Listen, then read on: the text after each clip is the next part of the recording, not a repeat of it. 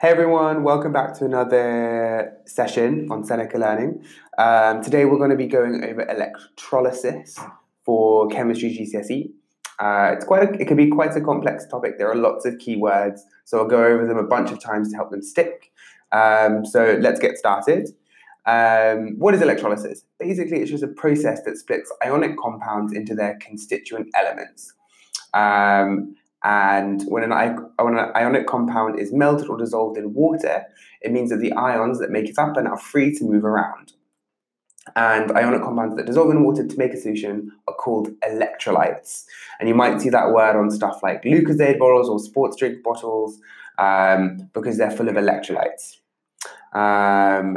Let's go on to some more keywords that we're going to come across. One is cathode, which is a negative electrode, and anode, which is a positive electrode. So a cathode is a negative electrode. Do we think that positive or negative ions are going to go to it? It's going to be positive ions, because positive ions or cations are going to go to the negative cathode. Similarly, at the anode, which is going to be the positive electrode, negative ions or anions, they're going to go to the anode. Cool. So what happens when the ion reaches the cathode or the anode? Basically, the ion can receive or donate electrons. So if we take the example of copper is a positive ion, so it is a cation. It's going to go to the cathode, which has a negative charge, and it's going to gain 2 electrons to form copper metal. And that's what happens during electrolysis. So let's continue going. Let's review all of the key parts of electrolysis apparatus. We have the 2 electrodes. Do you remember what the positive electrode is called? That's an anode. And the negative electrode, that's our cathode. And basically we submerge them in an electrolyte. Do you remember what an electrolyte is? That's just an ionic compound that will produce ions when in solution. So if we take the example of copper and we put it in a solution, it's going to move to an electrode. If its copper ions are positive, so which electron is it going to move to? It's going to move to the cathode, because the cathode is negative.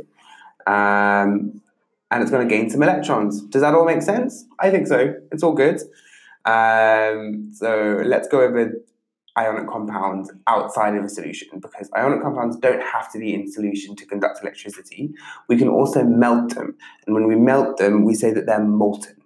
And a molten ionic compound, the ions are free to move around, and that liquid, the liquid produced by the melting ionic compound, can undergo electrolysis. Good thing to remember, metal ions are always positive and the non-metal ions are always negative. So if we take the example of NaCl, which is just table salt, the Na ion will be positive, Na+, and the Cl- ion, the non-metal ion, is going to be negative. Awesome. Let's do a different example. What would happen to copper oxide if it underwent electrolysis? What ions would we produce? We're going to produce Cu2+ and O2-. The Cu2+ ions, they're positive, they're going to go to the cathode. O2- ions, they're negative, they're going to go to the anode. Now, this is an important point. When the oxygen atoms get to the anode, they're going to donate electrons, and they are going to form oxygen gas. So the anode will see some bubbling. Boom.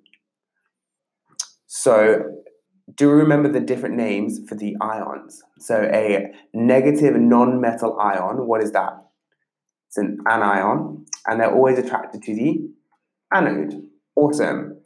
Electrolysis, what's the point of electrolysis? Why do we do it? Well, it's really useful for extracting metals. So when metals are dug up from underground, we get a metal ore.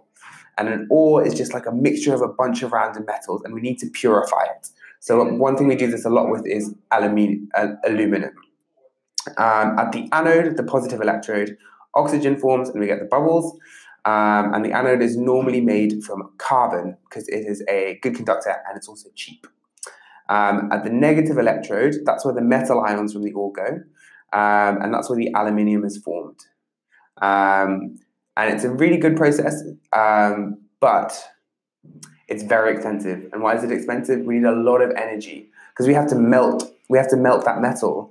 It has to be molten, so it's going to be very expensive because energy isn't cheap. And that's the main reason why it's expensive. So let's recap quickly. If we are doing the electrolysis of aluminium, what happens at the anode? That's where the gas is going to form, so carbon dioxide will form, and at the cathode, aluminum will form. So the metal always forms at the cathode. So to recap, when a voltage is applied across an electrolyte, the charged ions are attracted to the oppositely charged electrode. So voltage, make sure you spell it correctly, is applied to an electrolyte, across an electrolyte, the charged ions are attached to the oppositely charged electrode. Amazing. And electrolysis, we have to use it for metals that are more reactive than carbon. If it's less reactive, we have to use something like copper. And quickly, what are the names of the different electrodes? The negative electrode, that's going to be the cathode, and the positive one, what was that? The anode. Amazing. So that just about covers everything we need to know for electrolysis. So I hope it was useful. It is a big topic. There are lots of keywords, so hopefully this was a good foundation. There is going to be a part 2 to this episode, electrolysis 2, so make sure you check that out. Other than that, hope this was useful. Catch you on the next episode. Cheers. If this episode has got you in the mood for more revision, or you just realise how close your exams are, then head over to senecalearning.in, where you can revise all of your ICSE and CBSE subjects absolutely free. On top of that, if you could rate us 5 stars and subscribe or follow, that will help other people find our podcasts.